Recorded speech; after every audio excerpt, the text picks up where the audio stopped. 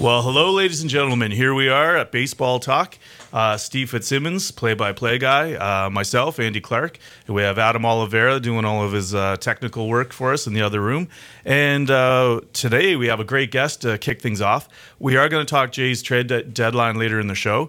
But first we have Alexis Brudnicki with us here, who is a very accomplished baseball journalist and is very rightfully so. A resume includes many great baseball experiences, everything from working the scoreboard at the Rogers Centre to being a mascot for a game in Australia to while singing the national anthem. She's pretty much done everything there. Probably sweeps up the peanuts afterwards, and the way the things are going for the Jays, they might call her into pitch at some point this year.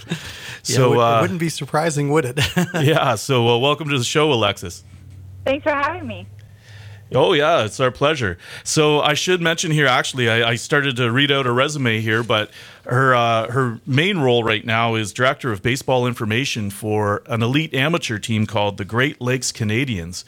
So we're going to talk some Great Lakes Canadians in a minute, but first we wanted to talk a little bit about your career here. So first of all, you spent a few years working in the Blue Jays organization? Yeah, I worked in a game day position. So for the last 8 seasons, up till the end of last season, I worked as a part of the production crew at Rogers Centre as a statistician and scoreboard operator. So as a statistician, is that a fairly grueling job? It's not, I guess, the kind of analytical role that you would think of when you say the word. So for me, again, I was just game day, so it was all day-to-day statistics. Kind of, if you ever go to a game at the Rogers Centre, everything that you would see numerically in terms of entertainment in the stadium. So, game notes where this guy's batting this number in his last 10 games against left-handed pitchers, or we tried to get some advanced sabermetrics on the Jumbotron as well, with, we would have Kevin Pillar's defensive metrics and things like that. So it was just day-to-day statistics of the team and what was going on at the time. So do you have a lot of discretion as to what you put up, or do you have some sort of directing that? I had a pretty good amount of discretion. I got to choose everything that went up, and then if it was something new, because at one point over the last 8 seasons, we did add in sabermetrics. We did change things a little bit that wasn't always happening. So if it was something like that where it was a big change, obviously there would be a process of permission from higher-ups. Alexis, take us through operating the scoreboard at the Rogers Centre. Does it take a lot of people, and kind of what's the process and the effort behind the scenes like for that? Well, the game day production crew was a crew, I assume it still is, but was a crew of 25 people. So that included, I think, 7 or 8 cameramen, multiple people who would cut the highlights in real time, show the highlights on the board, multiple people in the audio room doing walk-up music, doing stuff in between innings in terms of music and videos, the PA announcer. We had one person who just literally input every single thing that happened in the game, balls, strikes, anytime a player advanced on the base pass, he was just putting that in. We had someone just typing in what happened in each at-bat, ground out to third base, fly out to left field for every player. We had a producer, director. We had someone who put up just advertisements all the time, just a rolling kind of queue of advertisements for the day, for the game, for the series. We had people running social media type stuff as well in the background whenever they would have tweets go to the board and things like that. So it was a pretty big crew of people doing a lot of things. And one of your duties also was assisting with Tournament 12, which might be better known in the Greater Toronto area, but explain a little bit about Tournament 12 for us rural Ontario folks.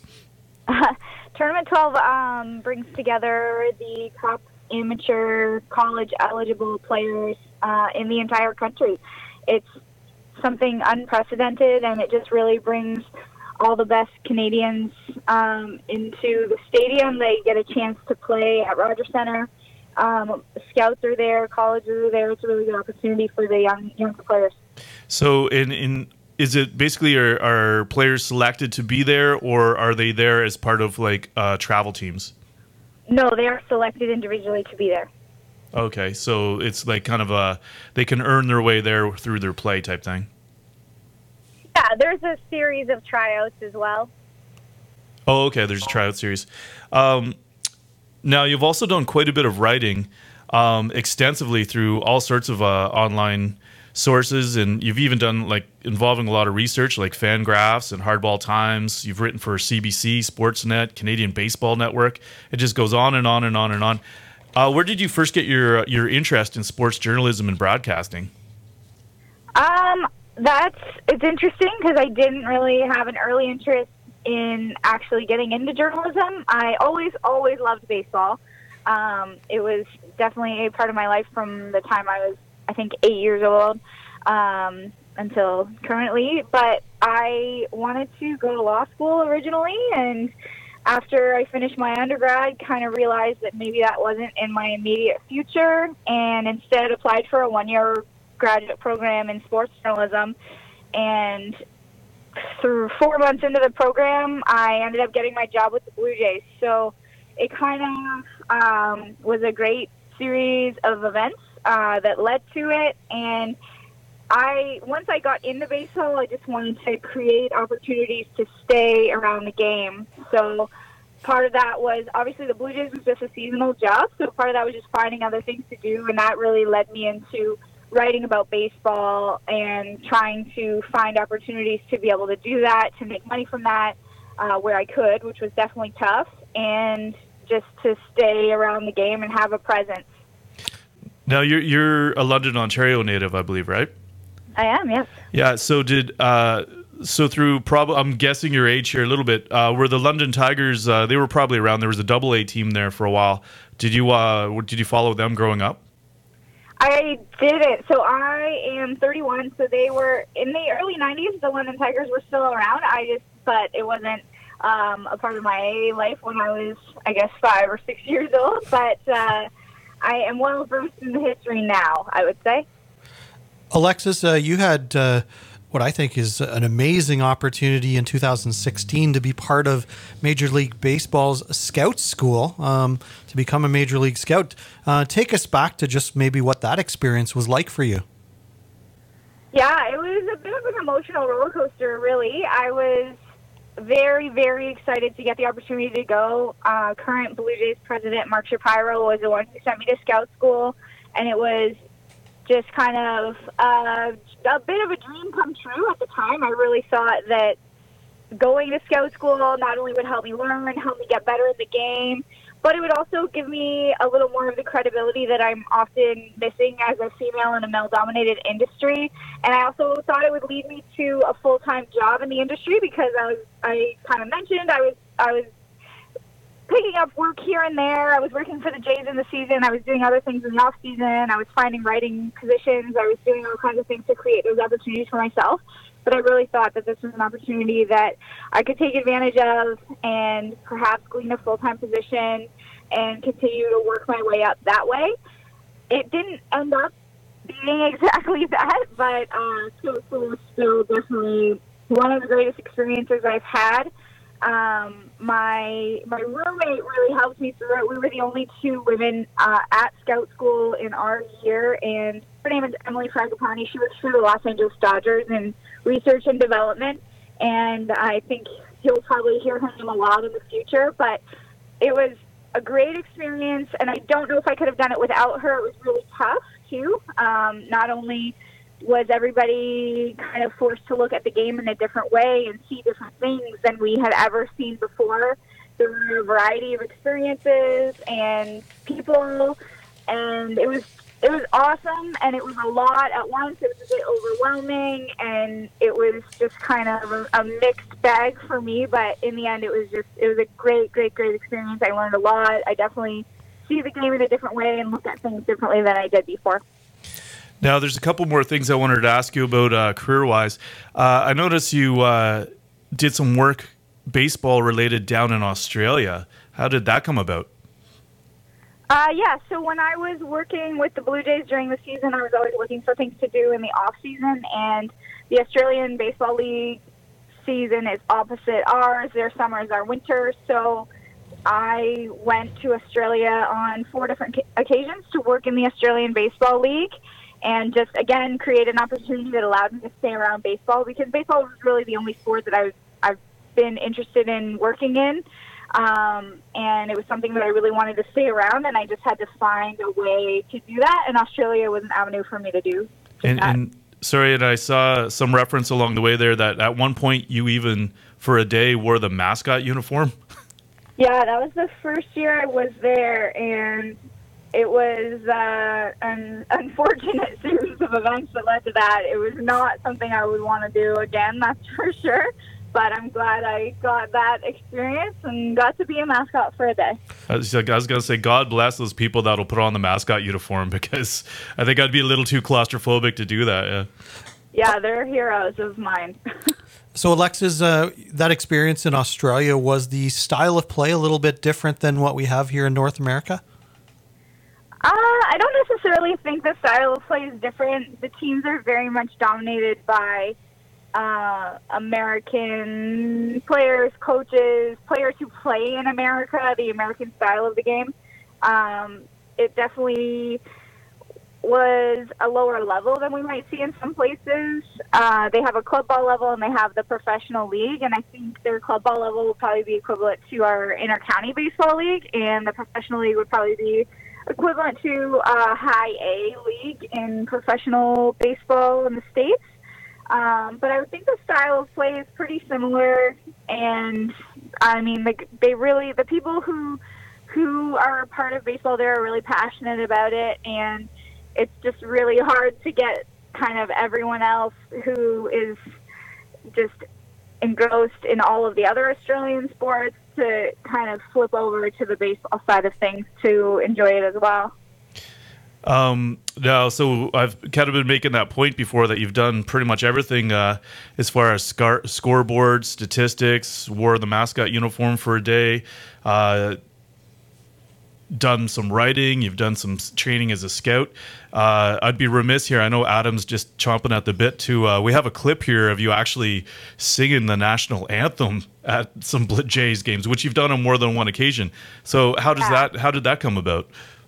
The first time was in 2016, and we had a time change for our game. It was supposed to be a 7 o'clock game on a Wednesday night, and because of I think a game that had been rained out early in the season for the opponent of the Blue Jays, our game time was changed from 7 o'clock to 12:30 in the afternoon on a Wednesday, and we no longer. So part of what the production crew does is also gets anthem singers. So the crew didn't have an anthem singer for the day, and they asked if I would do it. I guess they had heard me just kind of, I don't know, singing around the control room or on my Facebook or something. I don't actually sing very often, so I'm not 100% sure how they figured that out, but they asked if I wanted to do it. And although I was really, really nervous and I had an inclination to say no, I just thought it was an opportunity that I might not want to pass up, so I took it that day, and that was in 2015 before the trade deadline, so there were not very many people there, thankfully for me, because I was quite nervous. And then last year, before I left the Blue Jays, I just asked if I could do it again before I took off for the season. So I got an opportunity to do it again last year, but the night before Tournament 12 started, so all the scouts and young players were in attendance as well. Very cool experience. You mentioned, it's obviously a male-dominated industry, and being involved in junior hockey personally, I have a number of female friends that work in the business, and it can be a very chauvinistic business, and I know that they've had their struggles with that aspect of it. I just wonder, have you found it similar in baseball? Yeah, baseball is a man's world. It really is, and it is so hard. It's really hard to gain credibility, and it's really easy to lose it. I'm super, super, super grateful for the opportunity that I've had to work with the Great Lakes Canadians organization, because the group of guys that I work with there have really made me feel like I belong, have given me a real home, and they've given me the ability to be curious and ask questions without treating me like I should already know everything or like I'm an idiot. And I think in some other areas of the industry, if you don't know one thing, people treat you as if you don't know anything. And I'm really grateful to work around some guys who are also scouts and who are former major leaguers and who've played professionally and who've played for Team Canada and who treat me like my questions matter and who believe that they can learn from me as much as I can learn from them. And speaking of the Great Lakes Canadians, turning to talk to that organization, they started getting on my radar when, as a talk show in Ontario for baseball, keeping an eye on prospects that are moving along. So it was the likes of Adam Hall, who was 2 years ago was a second-round draft pick of the Baltimore Orioles, who there hasn't been many Canadians play shortstop in the major leagues, and he's our next big hope. And locally here, our local OHL team is the Owen Sound Attack, even though Steve would have you believe it's the Guelph Storm. But and of course they had drafted Eric Sarantola as a right winger a couple of years ago, but he's pursuing baseball, I believe, at Mississippi State. But he was drafted this year by the Tampa Bay Rays in the 30th round, and he also was a Great Lakes Canadian. So I started realizing, wow, there's a lot of these players are developing through this organization. And then, of course, it's associated with all sorts of players like Adam Stern and Chris Robinson, who had pretty respectable major league careers themselves. So tell us just generally a bit about the organization and what it's all about. The organization started 5 years ago in 2013, and it was started by Chris Robinson and Adam Stern, two major leaguers from London and Dorchester. And they really wanted to create the program to give young players opportunities that they didn't have when they were younger. Throughout their professional careers, they would come back home. They would try to find places where they could hit, people they could throw with, places they could throw, things they could do to continue to get better at baseball. And there just weren't as many opportunities, or they weren't easy to come by. And that was something that they really wanted to change. And Adam had finished his playing career already. Chris was just at the end of his playing career. He was a September call-up that year for the San Diego Padres and then came back and retired as soon as that was done and gave his full dedication to the Great Lakes Canadians program.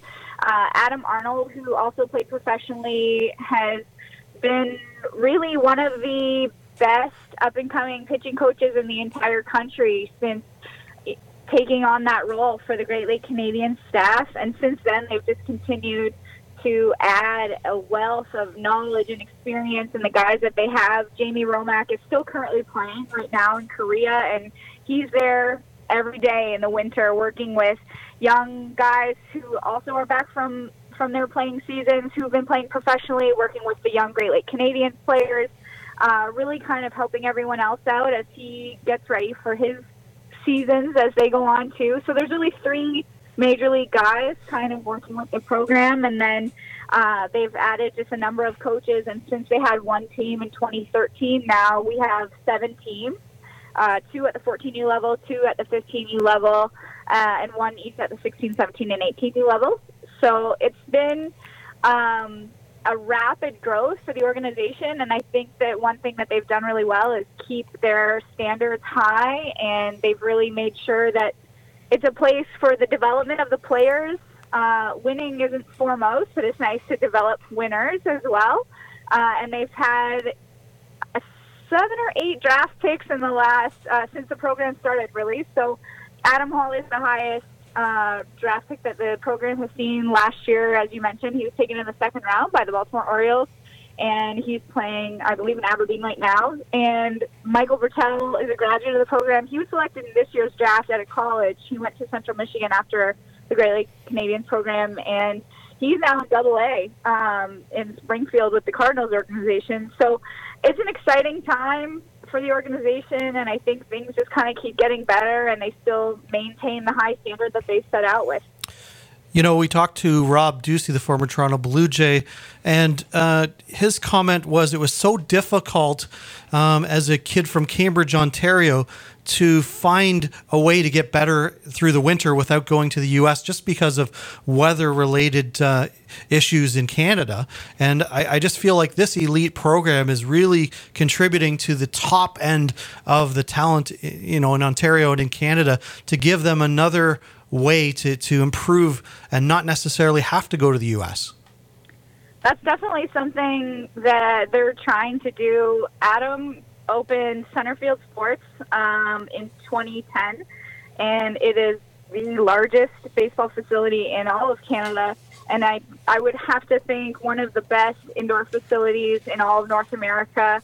And really, he did that so that there are those opportunities. I know he mentioned that when he was a young player, they would have to go to Guelph to hit, and they'd have to go to the track at Western to throw, and they'd have to kind of go to Kitchener to do something else, and here to do this and there to do that. And it was just a really hard time to want to be at home, but also to want to get better and further their own careers. And I think he's really definitely created a spot where anyone, Great Lakes Canadians or not, can do that in the London area.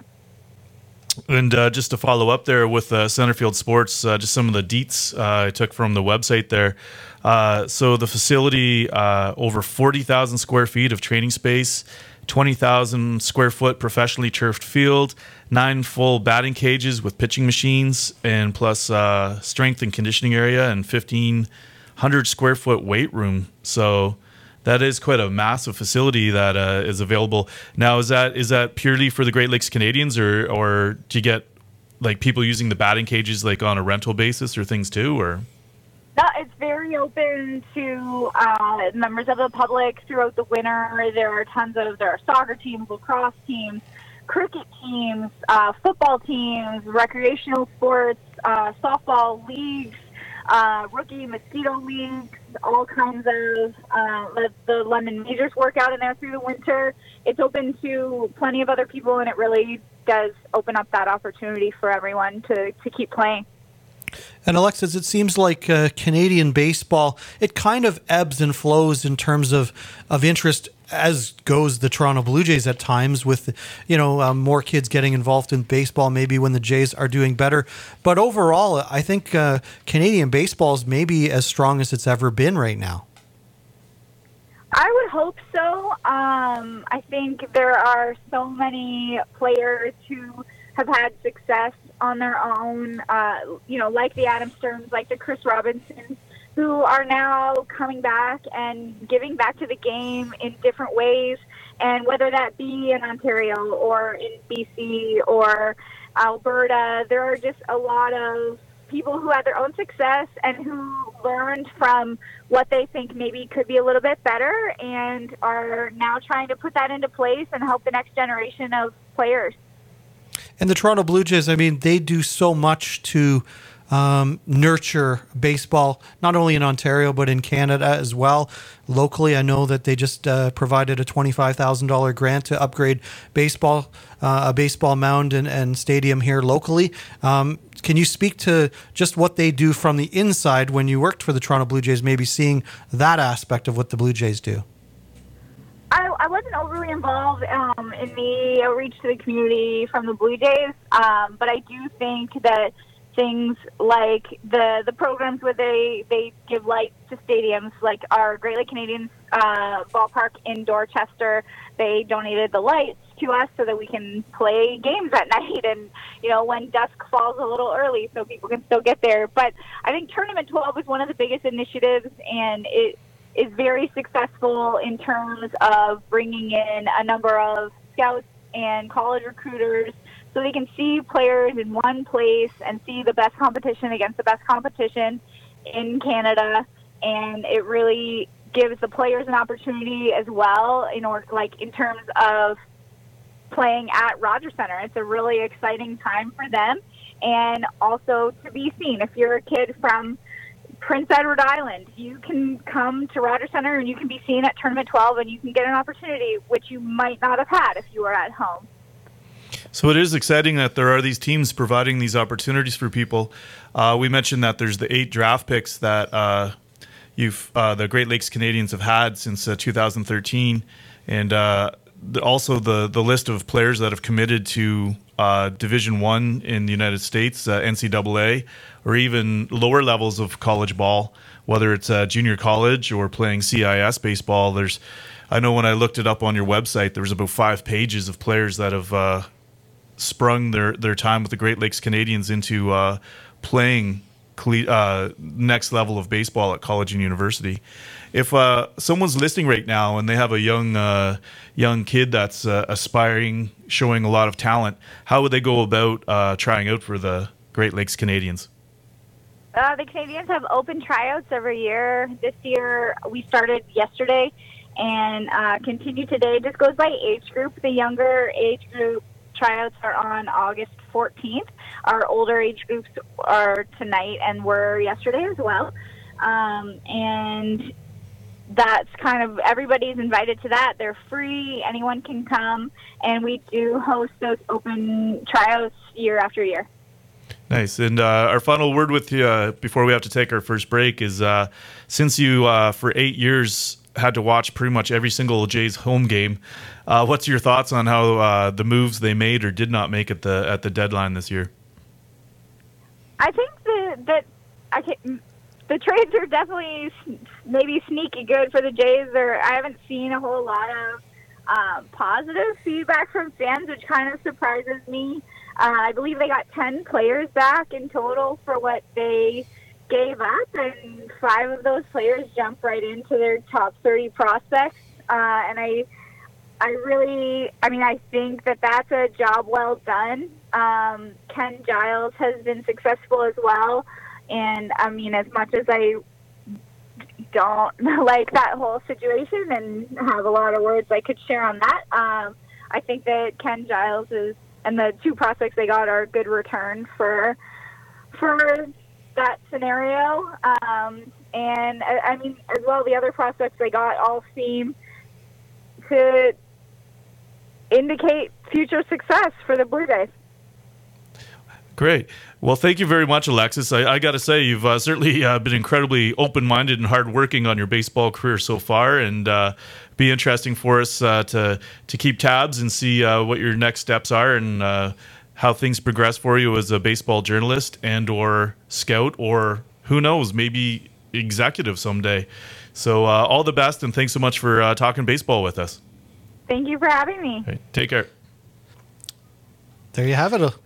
Alexis Brudnicki, and what a varied history she's had in baseball in the last 8 or 10 years, and she's done a little bit of everything, Andy, and you know what, has earned a ton of credibility for herself, and it's a tough business for a lady to break into, as I know with hockey and some of the ladies that are involved with some of the junior teams that I'm involved with, and kudos to them. They have to work twice as hard and to get the same respect. It's unfortunate. It's very sad, actually, but kudos to her for basically rolling up her sleeves and doing basically anything and everything. Yeah, she certainly is put her nose to the grindstone and is seeing some benefit, much deserved benefit for it. So I hope it continues on an upward trajectory for Alexis Brudnicki. All right, so let's take a break. And on the other side, when we come back, we'll talk a little Toronto Blue Jays and the trade deadline right here on Baseball Talk. Holman Motors is now your destination for pre-owned trucks. They've got lots of late model trucks in stock to satisfy your needs and plan on stocking a solid quantity of trucks on a regular basis. Even if you happen to be looking for something they don't have in stock, their access to a huge inventory of trucks ensures they can get what you need. If they don't have it, they'll get it for you. It's all happening at Holman Motors, Chevrolet, Buick, GMC, Cadillac, across from the racetrack in Hanover, and at holmanmotors.com. After the fall by Speedy Count in Dixie Valley arrived in 1971, Leo Solon was strolling in the pasture when his wife asked, "Are you dreaming of glory?" Leo replied, "That's it! That's what I'll call this one!" And the legend began. Dream of Glory, destined to become a Hall of Fame stallion. Hanover Raceway presents Dream of Glory Day this Saturday. Enjoy a delicious barbecue, amazing fireworks, and watch the final of the Dream of Glory. Doors open at 5, post time 6:15. Visit HanoverRaceway.com. When you step into Bath & Biscuit Dog Grooming Salon in Durham, you'll see why it's the place for passionate pet parents. Grooms include brush out, haircut from nose to tail, nail trimming, hydro surge bath that deep cleans your furry friends, blow dry and finishing spray, private appointments, treats, experienced groomers, and a whole lot of love ensures that you've got the best looking dog on the block. Bath & Biscuit Dog Grooming Salon on Gareth Roxas Street North in Durham now also sells pet food and supplies. Visit them at bathandbiscuit.ca. I walk it for my mom. I walk it for my aunt. I walk it for my granddad. This September, who will you walk it for? South Grey Bruce and Hanover Walk It for Parkinson's, Saturday, September the 8th at the Hanover Town Park. We all have a person we walk it for, and this September, let's walk it for them because we're in this together. All proceeds stay local and support programs and services in Southwestern Ontario offered by Parkinson's Society Southwestern. This September, I walk for me. Register today at walk-it.ca. Looking for a way to reduce your electricity bill over the long term? The Affordability Fund is here to help. With energy-efficient upgrades like LED bulbs, appliances, insulation, and more. See what you qualify for. Simply visit affordabilityfund.org. That's affordabilityfund.org. Funding is provided by the Affordability Fund Trust.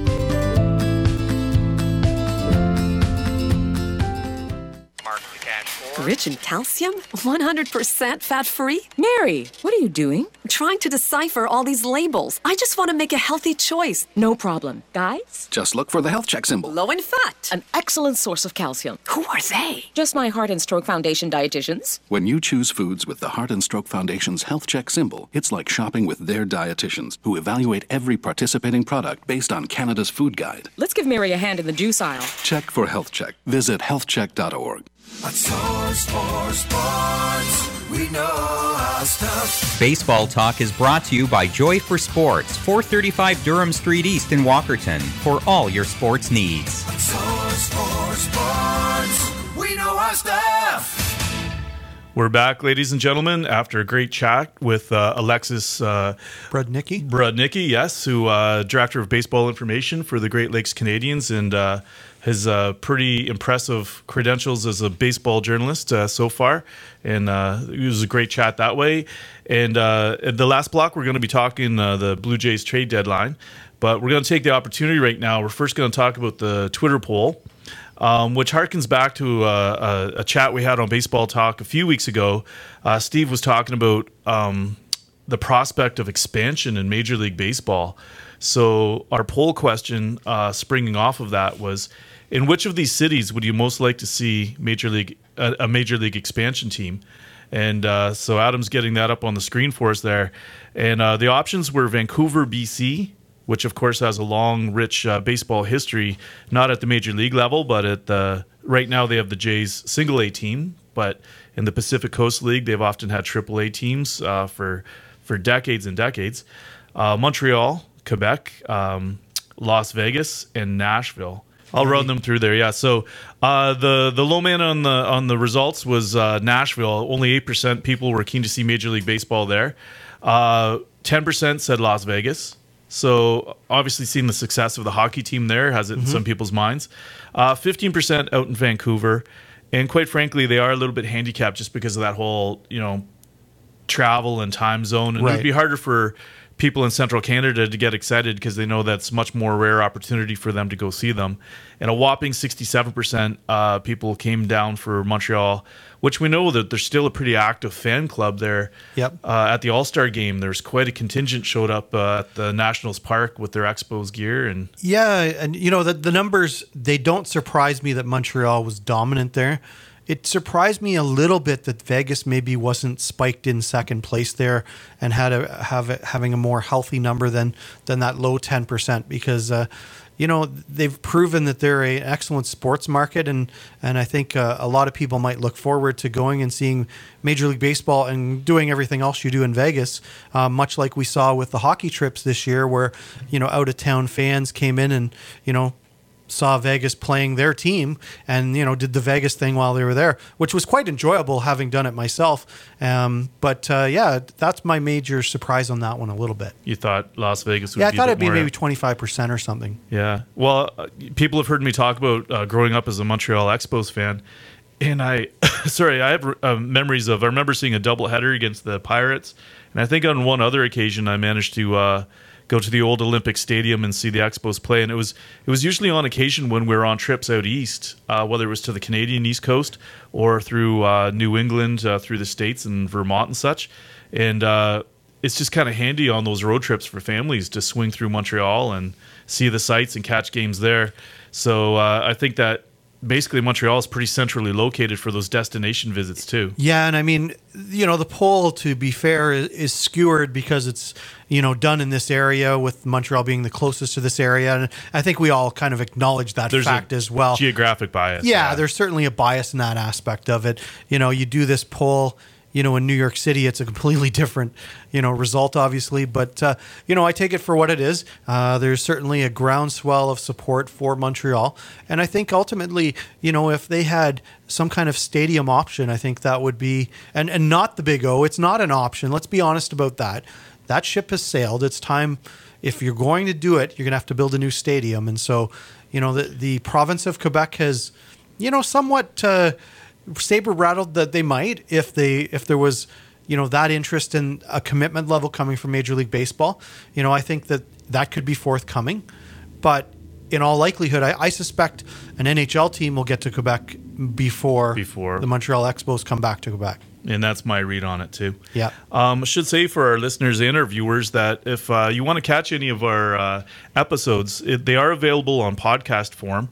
If you go to baseballtalkbwr.podomatic.com, and the BWR stands for Blue Water Radio, and that's all lowercase. So you can go back, and they're free for download. You can either listen to them online, or you can download them and listen to them on your favorite digital device. So yeah, feel free to check out our podcast. And the next thing I wanted to get to was our Clark Guys from the Clark Guys for this week. I got to work on a theme song. I know we almost need like a countdown from it.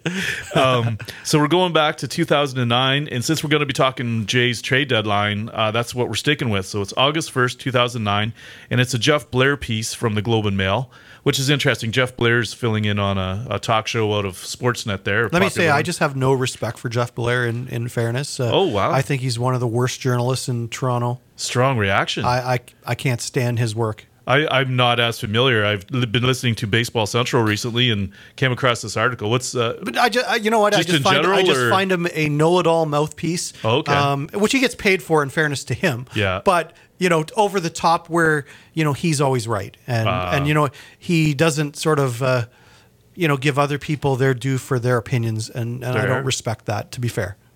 Fair enough. I don't have as much background on him. No. This particular piece, he was the headline is "Halladay stays put, but Jays seem to be sliding backward," which is kind of familiar to us nowadays in 2018. But it was basically looking at why did Roy Halladay not move at the trade deadline, and they were pointing out that by waiting to the offseason, since he had a no trade clause, that at the deadline he would only be looking at contenders, whereas in the offseason, players like that are probably more willing to look at teams that weren't just contending because they may have made a few key moves, or maybe they have more finances in place. So basically they hung on to Roy Halladay. What was interesting too, though, is at the same time they did trade Scott Rowland to Cincinnati Reds. And of the three pieces they got back, I believe it was two pitchers, but I'm not 100% sure. But the third piece on that one, they were saying, well, at least it was a good move because this young guy is he's going into a contract year next year, so he's going to be motivated, and they're saving $6 million on salaries on this young third baseman who was Edwin Encarnacion. Yeah, that worked out okay. And you know what? If you can get Edwin Encarnacion, and he was the throw-in of the deal. And he was kind of the throw-in. They're like, oh, that was a good move because he plays third base too, and so he's making $6 million less than Scott Rowland. And I'm like, there you go. So they didn't seem too excited about it at the time, but that came up huge for them. Yeah, that's something else when you look back at it, to see. And I mean, obviously, Jose Batista was, almost for nothing as well back at that time, and so they both turned out to be linchpins and really one of the pair of them really among the best Jays ever. Absolutely. I think you could certainly put them cemented in the top 10 for sure in Jays history. Yeah, looking back, if they could have, that's a show right there. We should do that. Yeah, what might have been if Edwin didn't go to Cleveland, right?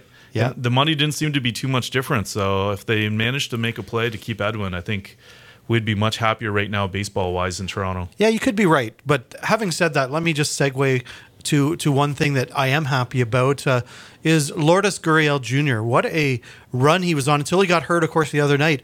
11 multi-hit games in a row. Which is the third longest streak of that type in Major League history. And the record is 13 by Rogers Hornsby in 1923. But it was the longest streak in the last 50 years. And, we had talked about him in previous shows, and I had mentioned how I felt he really was a piece moving forward that was going to help the Toronto Blue Jays, and he had flashes of talent. And when I said that, he was hitting like 225. He's now hitting like 340. So I'm going to take a little credit for feeling that Lourdes Gurriel Jr. is going to be something, and he's kind of lived up to that billing in the last, 11 games before he got hurt, and now he's out 4 to 6. But I think Blue Jay fans see a piece there in Lourdes Gurriel Jr. that they're feeling excited about all of a sudden. Certainly, he is showing so much promise because he's putting his name up there with a very esteemed company, and he's still learning. He's just a young guy. Yeah, by all measures, he's still growing, still learning, still improving. We want to talk some more trade deadline, Jays trade deadline. So let's take our second recess break, and then we'll be back to talk about whether the Jays were pleasing us with their moves or lack thereof. So we'll talk to you in a minute, right after this break. At Source for Sports, we know our stuff. Baseball Talk is brought to you by Joy for Sports, 435 Durham Street East in Walkerton, for all your sports needs. At Source for Sports, we know our stuff. Progressive Results Group is here to help. We get it. Business owners wear a lot of hats, and it's hard to keep up with everything. We offer a full-service approach to marketing. So, if you're struggling to create quality content for social media or need a bold, mobile-friendly website, call Ontario's Small Business Marketing Company. It's time to get noticed, and we can make that happen. Progressive Results Group. Save money, save time, grow your business. Learn more at proresultsgroup.com or check out our Facebook page. You've just received a huge estimate to repair your older vehicle, and you know you'll never recover the money. It's time to close your wallet and call the folks at Andy's Country Repairs in Walkerton. Andy's will pay for your old car. They'll even pick it up. Your old vehicle will be efficiently recycled for working parts. You'll get a check, not a tax receipt. So do your wallet and the environment a big favor. Call Andy's Country Repairs at 519-881-0378. Andy's will handle all the details, and your wallet will thank you. Join us in Hanover this summer. We've got an experience for you. Enjoy live music, harness racing, and theater. Play the slots or family recreational activities. Tour our vibrant downtown featuring great shopping and events.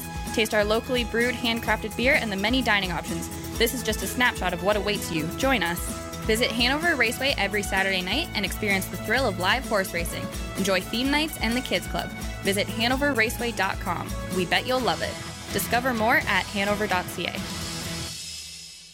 Bruce and Grey counties are amazing places to live, but sometimes they can be difficult to get around and explore. That's where Saugeen Mobility and Regional Transit comes in. Since 1977, they've specialized in public transit service to those with permanent or temporary mental and physical challenges within Bruce and Grey counties. Finally, you have the ability to stay mobile. Life can be challenging. Let Saugeen Mobility help. To find out more about smart services in your area or to register, visit soggymobility.ca and they'll see you soon. Tired of hard water wreaking havoc around your home? Dry skin and lifeless hair? Dull and dingy laundry? Soap scum and spotted glasses too? Hey, Culligan man! A Culligan water softener turns hard water soft every time. Soft water is the answer. Not cleaning products or detergents. Culligan saves you up to 50% on soaps and detergents while turning your laundry, bathroom, and kitchen brilliant, like me.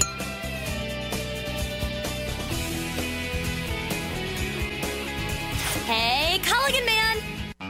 This is Trevor Porter. Join me Saturdays from 3 to 7 p.m. for the Saturday Afternoon Jukebox. Each week I'll play the greatest hits of the 50s and 60s and pass along fun facts and little-known trivia about the music. You're bound to hear some songs you haven't heard since back in the day. That's the Saturday Afternoon Jukebox with me, Trevor Porter, Saturdays 3 to 7 p.m. right here on 91.3 FM, Blue Water Radio. A source for sports. We know our stuff. Baseball Talk is brought to you by Joy for Sports, 435 Durham Street East in Walkerton, for all your sports needs. A source for sports. We know our stuff. And welcome back to Baseball Talk on Blue Water Radio, 91.3 FM, and Whiteman TV. Steve Fitzsimmons, Andy Clark in studio with you. And let's get on to the Toronto Blue Jays, who were movers and shakers as far as quantity of trades, certainly at the Major League Baseball non-waivers deadline, and did more moves than anyone else in Major League Baseball. Now, the question is, were they good moves or not? And let's kind of go through these, Andy, and assess them individually and see your thoughts on this. So, and before we do like a trade by trade, what's your general? For me, I say I have mixed bag feelings. Some trades I approve of, some I'm not so happy about. I think that's pretty well where I feel about it. Yeah. I think it's a mixed bag, and I think we'll kind of discuss it individually here. But, okay, so let's start with the big one. Roberto Osuna, of course, traded to the Houston Astros for their disgraced closer, if you will, Ken Giles, who was in the minors after getting into a blow-up with his manager about a month ago, as well as two right-handed pitching prospects, David Polino and Hector Perez. And Polino was suspended last year for PEDs, steroids, 80 type game of thing. 80-game suspension. So take that for what it's worth. But Perez, a well-thought-of prospect who immediately jumps into the Jays' top 15 prospects. So when you look at this, we know what Osuna is. I talked extensively about the fact that the Toronto Blue Jays could not bring Roberto Osuna back, nor should they, given everything that's happened legally with him. And they listened to me. But the question is, did they get value? I mean, they were in a tough spot to get value. Andy, did they get value here, do you think? I'm struggling with this one because, first of all, Ken Giles has had his own issues. His own issues where he's very volatile. He also, if I'm not mistaken, he's also the one who punched himself in the face earlier this year after he kind of had a bit of a rough outing. And I guess if you're going to punch someone, it may as well be yourself. You're not going to run into as many legal issues. But, no legal issues there. But he has been volatile. As they said, when he's on, he's really on. And when he's off, he's really off. He had 34 saves last season. 2.30 earn run average. Yeah. But this year, he's 4.99. So basically a 5 ERA in 34 games this year. Mm-hmm. So the jury's still out on that. Like, which Ken Giles are we going to get? Is the change of location going to be good for him? Will the Toronto organization be a good place for him? Will he find his groove? I got to tell you right now, I think they kind of took two problems off of Houston's hand because David Polino, he not only has the PED issue, and I've been very strong. I'm not a big fan of people that are steroid cheats. He's also already had Tommy John surgery. And well, he's the smallest piece in this this three-prong attack, if you will. He actually has a little bit of major league experience. 36 innings in 25 runs allowed in 36 innings. He's been absolutely shelled. He's been absolutely shelled at the major league level. So, like, they're doing them a favor by taking them off their hands. So it comes down to Hector Perez, who has a lot of velocity on his fastball, but he's had a lot of control issues there. Last year, he was averaging 6.5 walks per nine innings, and he's whittled that down to 4.8. But that's still considered. So if you can get it down to 2.5 or 3, Yeah. So He's a project, though, right? He's, 22 years old? Yeah. So there's possibilities there. I think there is, and here's how I kind of size this one up. So Ken Giles, not near in the stratosphere of the type of issue that Roberto Osuna had or is having. Yeah. And, Plus and he's a little different, but he has the talent. He's only 27, Osuna being 23. I think there's a possibility for a bounce back there. I really think you're going to see somewhere between what Ken Giles was last year and what he's been this year. He's going to fall somewhere in the middle there for the Toronto Blue Jays, which I think would be a win for the Toronto Blue Jays to get that level of performance from Ken Giles. Plus, just throw in the mix there too. He's making $4.6 million, which for the ace closer is. And Osuna was making like $800,000 or whatever. It was something small. He was making pretty low. So Giles is his contract's under control through 2020 though. So that's kind of good that they have contract stability for a while.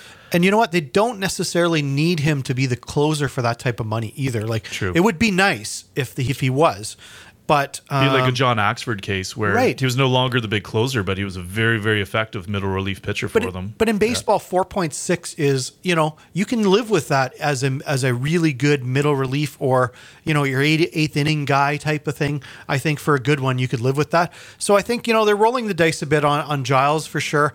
Paulino, to me, is more or less a throw-in on this deal. And it really comes down to Hector Perez versus what Roberto Osuna's performance is going to be in the future. But you know what? I don't care what Roberto Osuna's performance in the future is going to be. This was about drawing a line of what's acceptable conduct and not. Yeah. And so, you know what? Kudos to the Toronto Blue Jays for having a conscience and drawing a line and actually listening to their fans that they weren't going to tolerate and come to the ballpark to watch this guy play any longer. And that's what this came down to. Absolutely. So jury's still out on that one, but it's I think they did well subtracting a big negative. Considering, what the market would have been, I think you're right. And Hector Perez is kind of like the real determining piece there. He's a project, and if he comes through, it'll really be a great move. So it remains to be seen. But you know what? They had to make a move. And they did. And they got something for it, so good on them. So I think this is a win. We're putting that one in the win column. I think it's a win, and I expect Roberto Osuna to have a very good career. I think we all do. It's just not about that. Not that, yeah. I'm gonna throw one out that I think is not in the win column for the Jays. And it's a pretty quick one. I don't think people are as excited about this one. All right. But I really thought they should have hung on to Sung-Won Oh.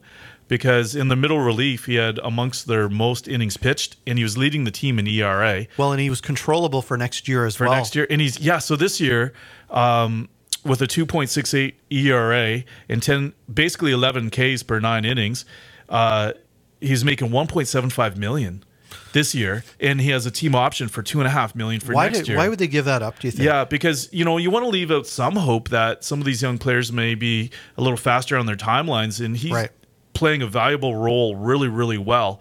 And the prospects they got, not that they're terrible or anything, but they got a single A first baseman. Who knows what that and is. a double A outfielder that's hitting 206 right now. Yeah. So really, I was like, for the value you could have got on the field for the next few years, I would have preferred seeing Sung-Won Oh continue to pitch for the Jays and not for the Rockies. I agree. Okay, so let's move on to J. Happ going to the Yankees for infielder Brandon Drury. And by the way, I don't know if you heard that news, but he's with the hand, foot, and mouth disease. He's the second pitcher there too. Often that's associated with young kids and such. So if people haven't heard, enlightened. So yeah, he was just that was found out yesterday that he has hand, foot, and mouth disease, which is going to clear up in a week kind of thing. Yeah, they said his symptoms haven't been as bad as as a Syndergaard. Is it the other Noah pitcher? Syndergaard, yeah. Noah Syndergaard also has it. Right. Who's doing a lot of appearances at schools and stuff, I believe, is where they think he contracted it. So J. Happ, though, they said his symptoms haven't been as bad, so he may still make his next scheduled start. And he did look dominant in his opening start for the Yankees, winning that handily. I believe it was 6-3, but looked very good. But so they pick up infielder Brandon Drury on a team full of infielders, and they get an outfield prospect and not a really high end one in Billy McKinney. But for my way of thinking, I think J. Happ really hurt the Toronto Blue Jays with his performance this month in particular. We know he went to the All-Star game, but at the end of the day, he'd been 0-3 this month, and his ERA was something in the 6s, and he'd looked not like himself. And I think it really forced the Jays to lower their price on what they felt he was worth, and they did, and this was the going market. So they get a Well, a legitimate sort of infielder that's kind of a fill-in guy. Sort of bridging the gap until but on a team Vladdy Jr. gets there, yeah. I guess so, but it's on a team with a bunch of guys like that. I don't know. He's a major league player, but not really a great one. Utility, yeah. Yeah, utility. He's already played 7 major league positions. Yeah, so it's a wonder he hasn't pitched yet. And they're also paying a lot of money to someone else to play that third base too, to sort of play out the season for them. That trade to me just didn't make a lot of sense, but maybe they believe in Billy McKinney. Maybe they have a plan to clear out some of this infield depth that they have, or lack thereof, of healthy bodies. So that trade, now I will say this, I think of all these players, the one that has a very good chance of returning to the Toronto Blue Jays in the offseason is Jay Happ. Who's already returned once before. And I think he'll be signed by the Toronto Blue Jays. I think he'll be back. So if you assume that and maybe we look at that differently in, October or November if he does come back versus now, because the return is pretty mediocre. And it raises another question is, will the Jays, their entire pitching staff, will they have a 10-game winner at the end of the year? Because J-Happ had 10 wins. Yeah. And their next highest is Ryan Tepera, who has a 5-4 record.